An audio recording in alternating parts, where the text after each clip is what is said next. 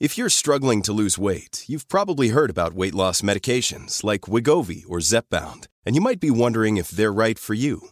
Meet PlushCare, a leading telehealth provider with doctors who are there for you day and night to partner with you in your weight loss journey. If you qualify, they can safely prescribe you medication from the comfort of your own home. To get started, visit plushcare.com/weightloss. That's plushcare.com/weightloss. plushcare.com/weightloss.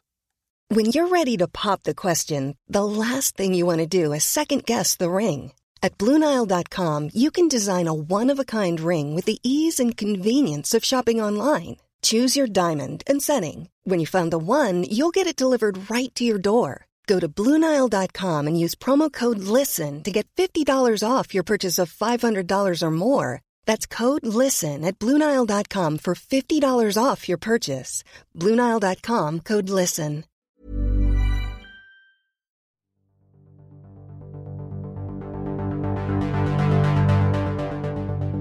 A global house price slump is coming, but what does it mean for London and those most in housing need? Mega Housing Association criticised for evicting tenants over safety concerns in new block. South London Council hires one of London's trendiest rising star architects for a new wave of social housing. And Michael Gove promises 300,000 new homes a year. Will it happen and will it help? My name is Merlin Fulcher. I'm an architectural journalist, and I'll be bringing you a roundup of this week's top London architecture news. Welcome to The Lundown.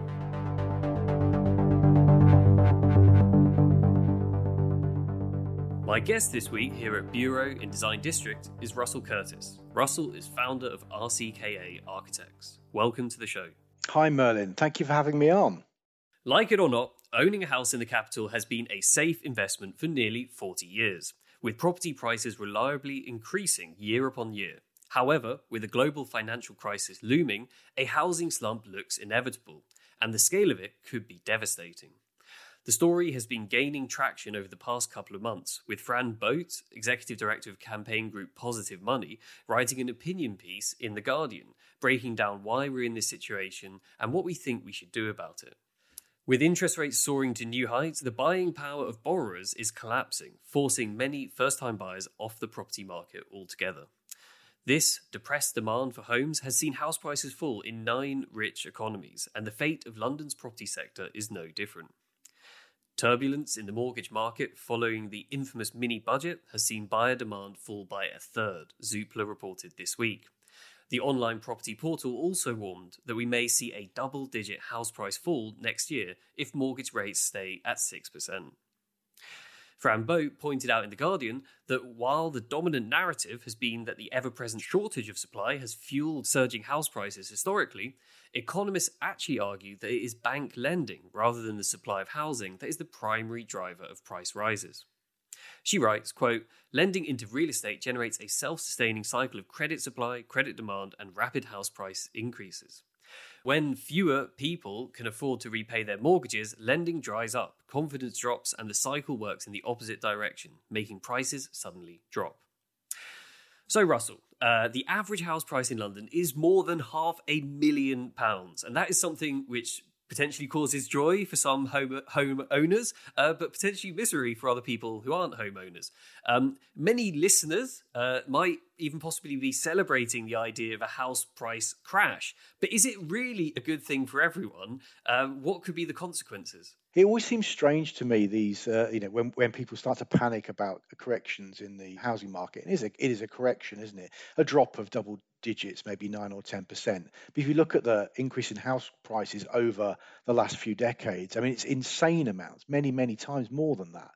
So surely a correction is not a bad thing. The worry is that correction might still exclude huge numbers of people from getting a foot on the housing ladder. So it might end up in the worst of all worlds, where people end up in negative equity and can't are able to service their mortgages, but also house prices are not within the reach of ordinary people. So it's a very tricky situation. And could there be a knock-on impact for, say, private renters, who we know are one of the most struggling groups in a city like London, people who really are often paying over the odds and getting quite a bad deal out of it. Potentially those are the people who might want to get on that property ladder as a way out of that situation.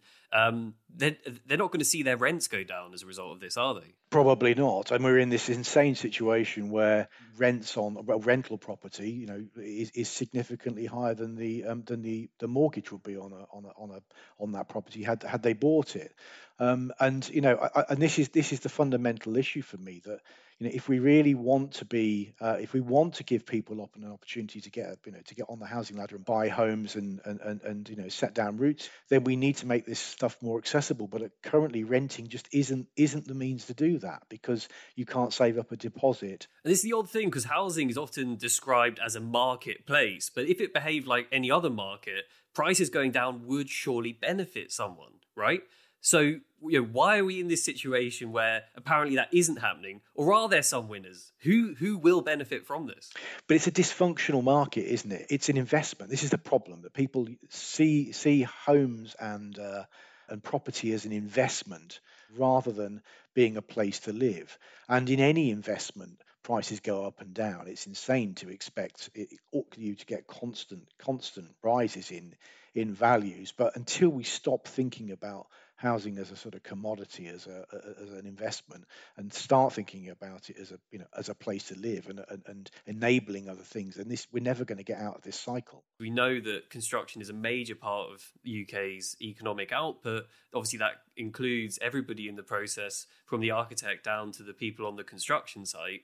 Could that also have a knock-on impact on our wider economy and vitality, a city like London, where there's so many jobs like this? Definitely. And I think from a personal point of view, as an architect, this is the big risk, that as soon as the market slows down, we're the first to see it, because we're at the early stage in the process. And as soon as the market slows down or there's uncertainty, people stop buying sites. People are reluctant about bringing schemes forward. So either where they don't know they're going to sell it, or the cost of building that scheme out is more expensive than that they can sell it for. So all of that uncertainty is really problematic, and people are already making decisions on whether to proceed with schemes based on that uncertainty. Having said that, I was speaking to a client the other day who's actually thinking of re-entering the market because suddenly land is starting to become available. So if you are a developer and you're looking to acquire sites, this is starting to become the time again, because for a long time land simply hasn't been available to build. I would really hope that the local authorities would be in a position to perhaps either acquire sites, or housing associations acquire sites. This is the time to be building public housing, isn't it? The market is not delivering, so it should be the other sort of bodies in the market, housing associations and local authorities that are stepping in to take control. One of the largest housing associations in London is evicting private tenants from an almost brand new East London block over building safety concerns. This is a story that previous Lundown guest Ella Jessel reported on last week. Last month, L&Q, the behemoth 95,000 home landlord, wrote to tenants of the Goodwood apartment block in Chingford, informing them that they will be issued with Section 21 eviction notices terminating their tenancies after Christmas. Goodwood tenants, which include 20 children and also residents who are critically ill and disabled, have accused the landlord of treating them like, quote, easy targets. One tenant said, quote, I'm 63, I had moved to a part-time job, but I'm going to have to look for another full-time job now to be able to afford somewhere else. I want them to honour their original proposal that we can move back into our homes. The 7-storey building on the 290-home Walthamstow Stadium development was caught up in the cladding crisis shortly after its completion in 2017, after ACM, that's aluminium composite material, was identified on several of the scheme's buildings. While the ACM cladding was removed in 2019, the Goodwood building still needs a year-long works programme. Tenants claimed they were originally told last year they would be rehoused during this period and would later be allowed to move back into their homes. In September, however, they received letters to say their tenancies would now be terminated. In a statement, L&Q said, quote, we understand how upsetting the situation will be for the privately rented tenants at Goodwood Apartments and are very sorry for this. Ending their private tenancies was a very difficult decision, which was taken to minimise disruption for the majority of residents at Stadium Place. So, Russell, unfortunately, this isn't just an isolated incident. So Clarion, which is one of the UK's largest housing associations, recently incurred £20 million of costs over major building issues at two high-profile London housing estates after inspectors found they could not be kept safe without major refurbishment or demolition. In Clarion's case, the building, Clare House, where residents vociferously fought against relocation, it was completed in the 1960s, but the estate in Walthamstow with L&Q was completed just 5 years ago. In the bigger scheme of things, these are all contemporary buildings. So why are they facing so many problems? Well, I suppose it was inevitable that our conversation, Merlin, might end up with something to do with procurement, and I think that's ultimately what it comes down to. Obviously, this is horrendous for the residents that are affected by it, but it does speak of a wider malaise in the building industry, and it's not unconnected to the tragedy at Grenfell, obviously. And I suppose our previous conversation was about house building, and we desperately need to build more housing because there are far too many people who are living in precarious circumstances, or are unable to access housing at all. But that can't be done at the expense of building good quality homes. And it's there is a big problem that we have in the house building industry around quality, and that meeting targets ends up too often with a substandard product, and this is an example of that. What's interesting, one of the things that's so alarming about this particular story is the fact that it is a major housing association, L&Q, London and Quadrant, who's evicting people, making them homeless. How did we end up in a situation where even organisations like this are having to do things like that? Well, I think if we compare this to the private house builder market for a second, so I think it's quite a useful parallel. One of the reasons we're in this situation in house building is because all of the power has been concentrated in the hands of a very small number of very large developers. And in order to compete and in order to build homes, a lot of these housing associations have had to consolidate and merge in order to obtain the buying power that they need to invest in new homes, because their remit is not only just to manage the properties that they have within their portfolio, but also to build new ones. But I suppose what happens to these organisations when they get to a certain size is they have to start acting like big house builders, and this is perhaps where the tensions arise. That in order to do that, you have to make commercial decisions which perhaps are not ethical decisions. We know it's a highly resource industry. There's $250 trillion tied up in housing around the world, right?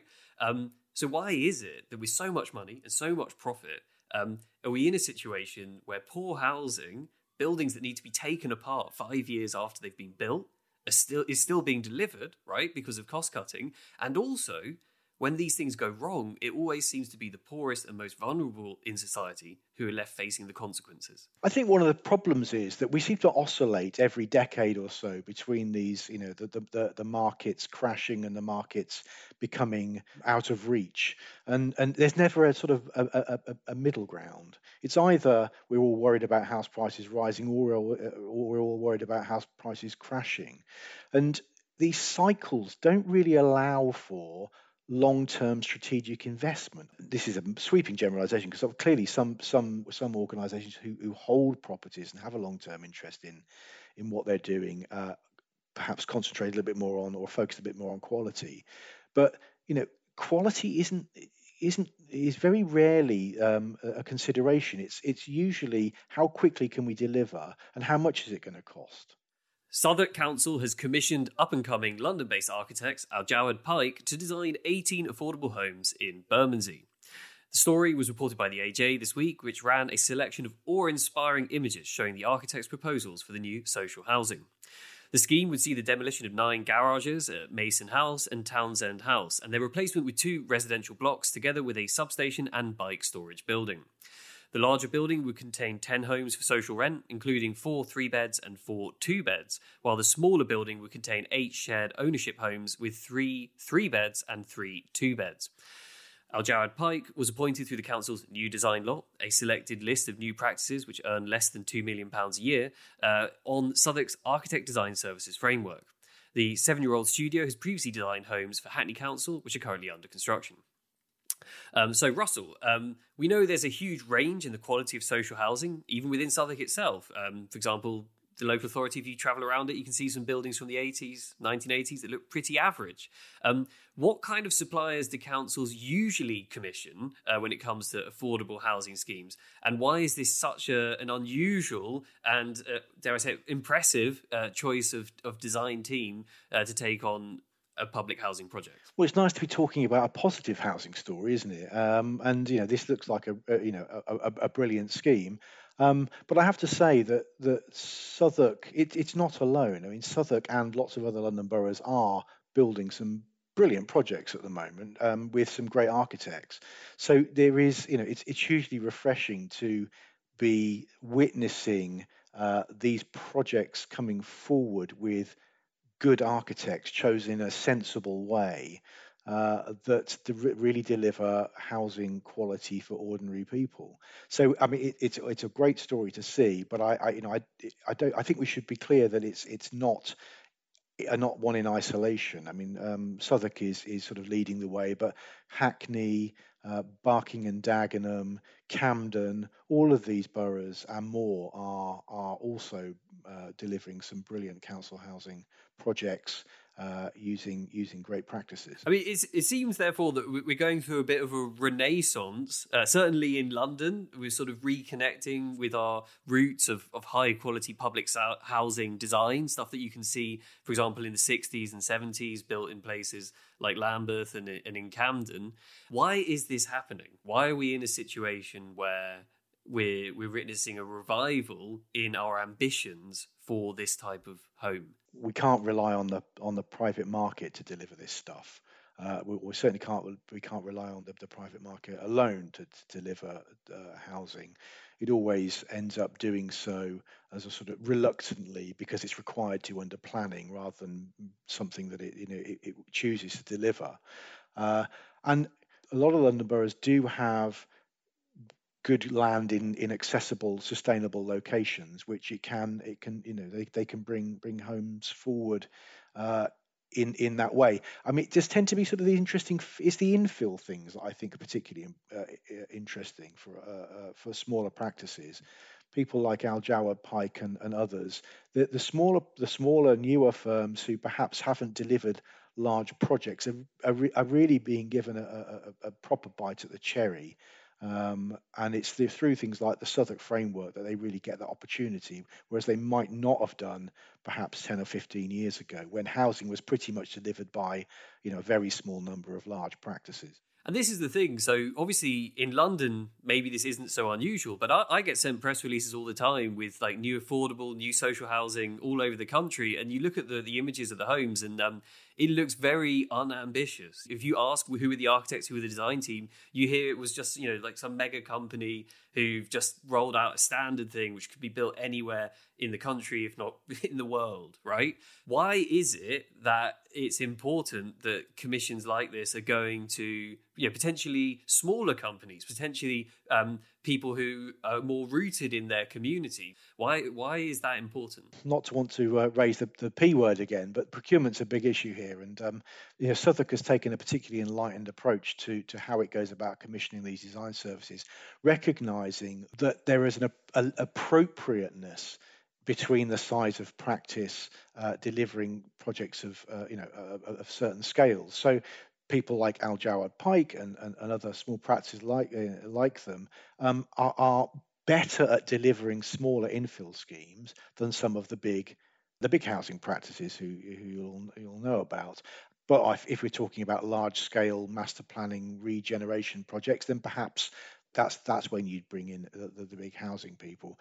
I think the procurement system in this country is so historically has been very risk averse, And small practices have historically been seen as somehow more risky than the large ones, which is what's prevented them having opportunities with these kind of projects. But once you start to break that down, and once you start to get these enlightened clients, such as Southwark and Camden and others, then they can demonstrate that small practices are really good at this stuff, and have care about it, and have an understanding of the local context and the people who are going to live in the homes, and all of those sort of things, and can really make a significant difference at that kind of scale. I think for listeners, it's worth Googling Al Jawad Pike and having a look at the images that come up. They are an award-winning studio, and in some ways best known for designing spaces for luxury brands like Chloe, Aesop, All Saints. There are some people who would say, and I'm not one of them, but they would say social housing, public housing, that should be a no-frills thing, right? In the 1960s, Camden Council was brutally lambasted in the press for the high cost of some of its pioneering council housing schemes. Why are those people wrong? Why is design so important when it comes to sustainable social housing? Why should people not be cutting corners?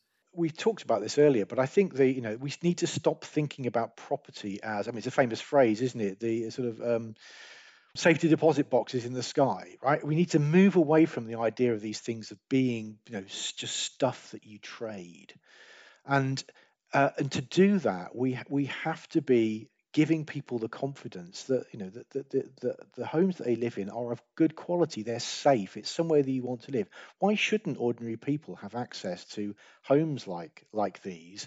It's an investment in the future. It's not just about creating bricks and mortar. It's about setting people off on a healthy, fulfilled life.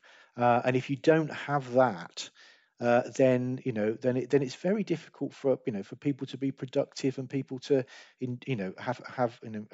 have lives of meaning. Why is it that the failure to deliver consistently high quality council housing has caused so much damage when it comes to people's perceptions of public housing as a viable alternative to this current dominant model, which focuses on home ownership? Well, we stopped doing it, didn't we? We hardly built any council homes in the in the 80s and 90s. Largely, I think, in response to the perceived failures of 60s and 70s post-war housing, and there were failures, but there were far more successes. And I think that we've lost sight of that a little bit, which obviously coupled with political situations that sort of suggested that the market was the solution to everything, when clearly that isn't the case. But we can do it. We've just lost confidence in our abilities, and I hope some of that sort of coming back now, and projects like this are perhaps an indication that that's the case. Housing Secretary Michael Gove has confirmed the government's commitment to deliver on its 300,000 new homes a year building target. The move ends doubts cast by the newly ex-Prime Minister Liz Truss, who had promised to abolish what she described as, quote, Stalinist housing targets. Gove's comments on BBC's Sunday with Laura Kuenssberg were later picked up by industry publications and The Independent. According to the Office for National Statistics, more than 200,000 homes were delivered in 2020 to 2021. However, in the Tory leadership contest this summer, both Rishi Sunak and Liz Truss made clear they would abandon the target, which was included in the party's 2019 manifesto. Gove, who was reappointed Levelling Up Secretary, has now recommitted ministers to deliver the pledge by the mid-2020s, despite warning it would be difficult to meet due to economic circumstances. He said, quote, "We need to be straight with people. The cost of materials has increased because of the problems with global supply chains, and also a very tight labour market means that the capacity to build those homes at the rate we want is constrained." Joining Gove in the Department for Levelling Up Housing and Communities is Lee Rowley. It was also announced this week, making him the fourth Minister for Housing so far in 2022. The MP for North Derbyshire will have overarching responsibility for housing strategy, including supply and home ownership, housing funds, and including the Affordable Housing Programme under the direction of Gove. So, Russell, Lee Rowley has written about the pressing issue of house building in his borough, saying, quote, "Far more houses have been built than should have happened, and decisions weren't taken early enough to prevent that." What faith do you have that he will improve things for people in the most housing need? Absolutely none. And I just find this whole situation so exasperating. We need housing targets. We know we need housing targets because it seems to be the only way that we can get people to get lots of places to build housing. But you can't do that alone with just targets. You have to put in place a whole infrastructure for how you're going to be delivering these homes. And Gove talks about a tightening labour market, but we've made that ourselves. We've told people they're not welcome to come here, and we're reliant on foreign labour to prop up our building industry. So unless you've got a way of solving the labour market through allowing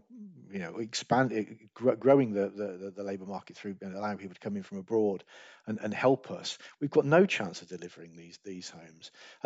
Also, we're not going to be able to do it unless we have a proper reform of planning policy that addresses it from a strategic level rather than just allocating targets to each of the local planning authorities. I mean, it just feels like every week we hear about some initiative or some policy change, or we're going to do this, but we're not going to do that. There's just no coherent strategy coming out of central government whatsoever as to how we're supposed to go about doing this. I mean, it does seem like a peculiarly UK thing that we could have a housing minister who has spoken out against house building. And I don't think he's the first.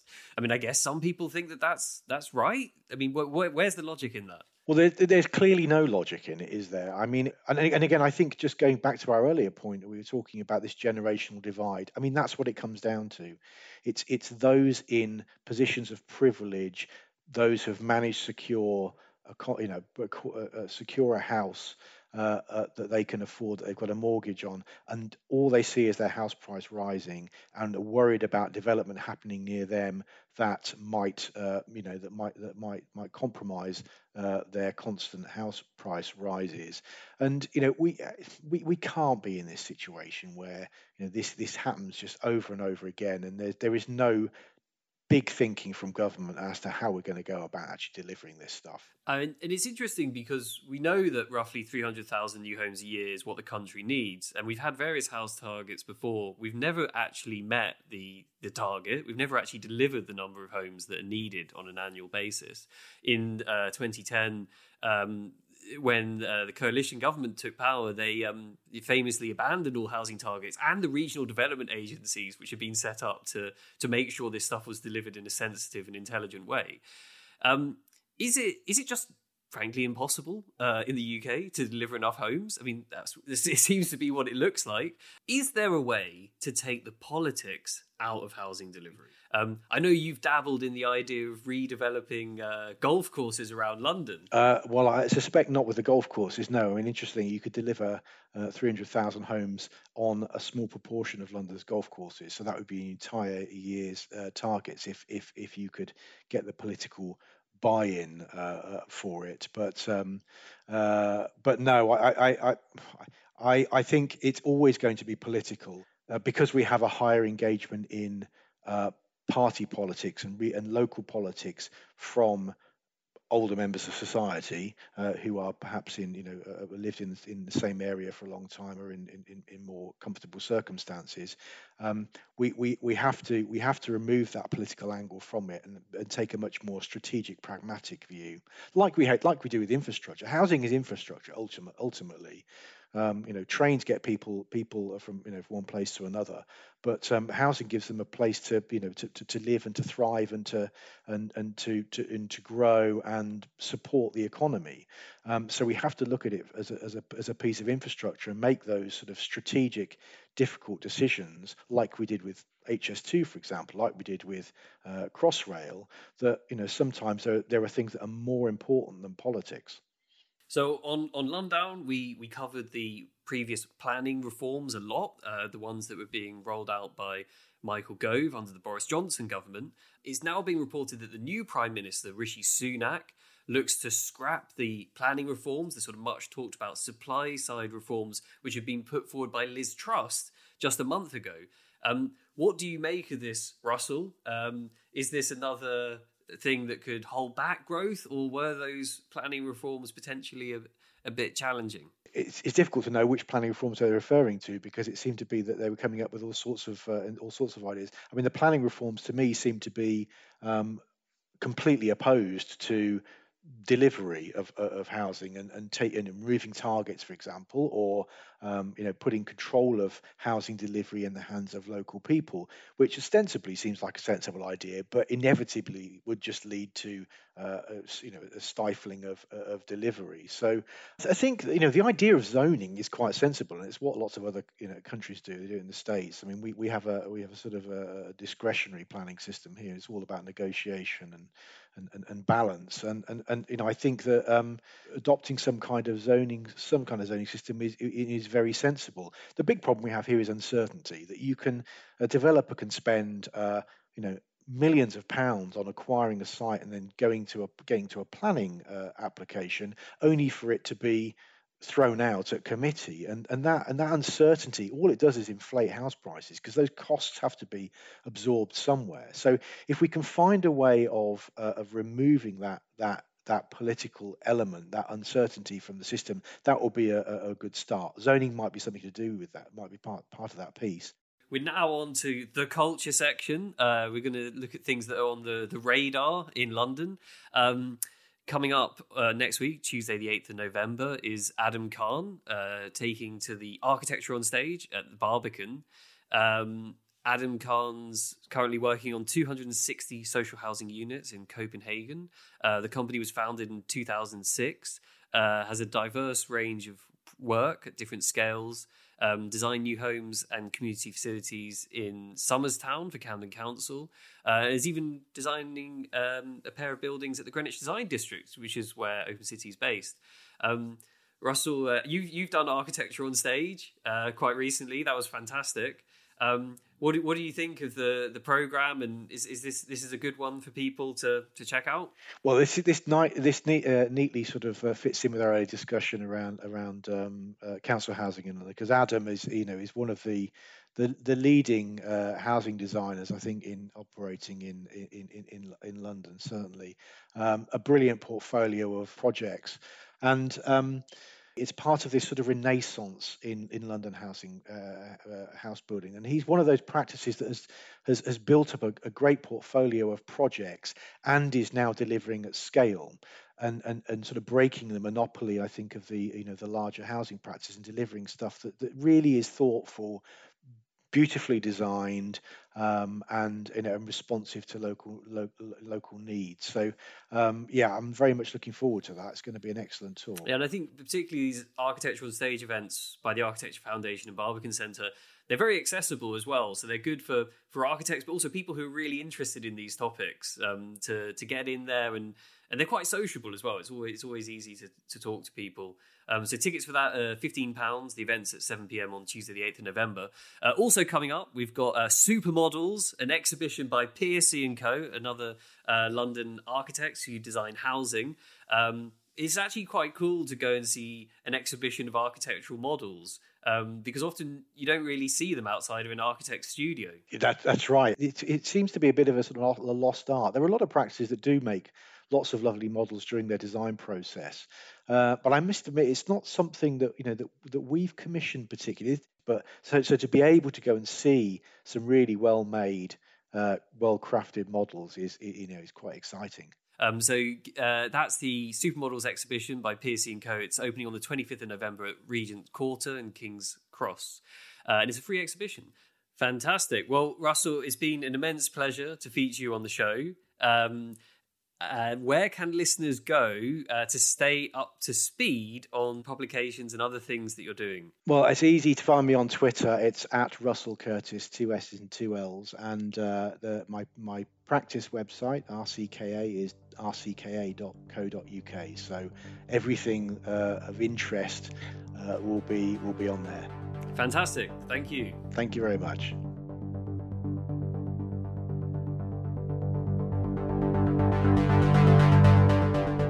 You've been listening to The Lundown, a show from Open City rounding up the big stories in architecture and the built environment each week in London. If you've enjoyed the show and want to know more about any of the stories we've discussed, we recommend subscribing to The Architect's Journal, which has covered all these issues and many more too. You can find the show on Twitter or Instagram at OpenCityLondon, or by using the hashtag Lundown, LNDDWN. Open City receives no public funding, so if you want to support our work, please go to open-city.org.uk/support and sign up as an Open City friend. Open City is dedicated to making London a more open, accessible and equitable city.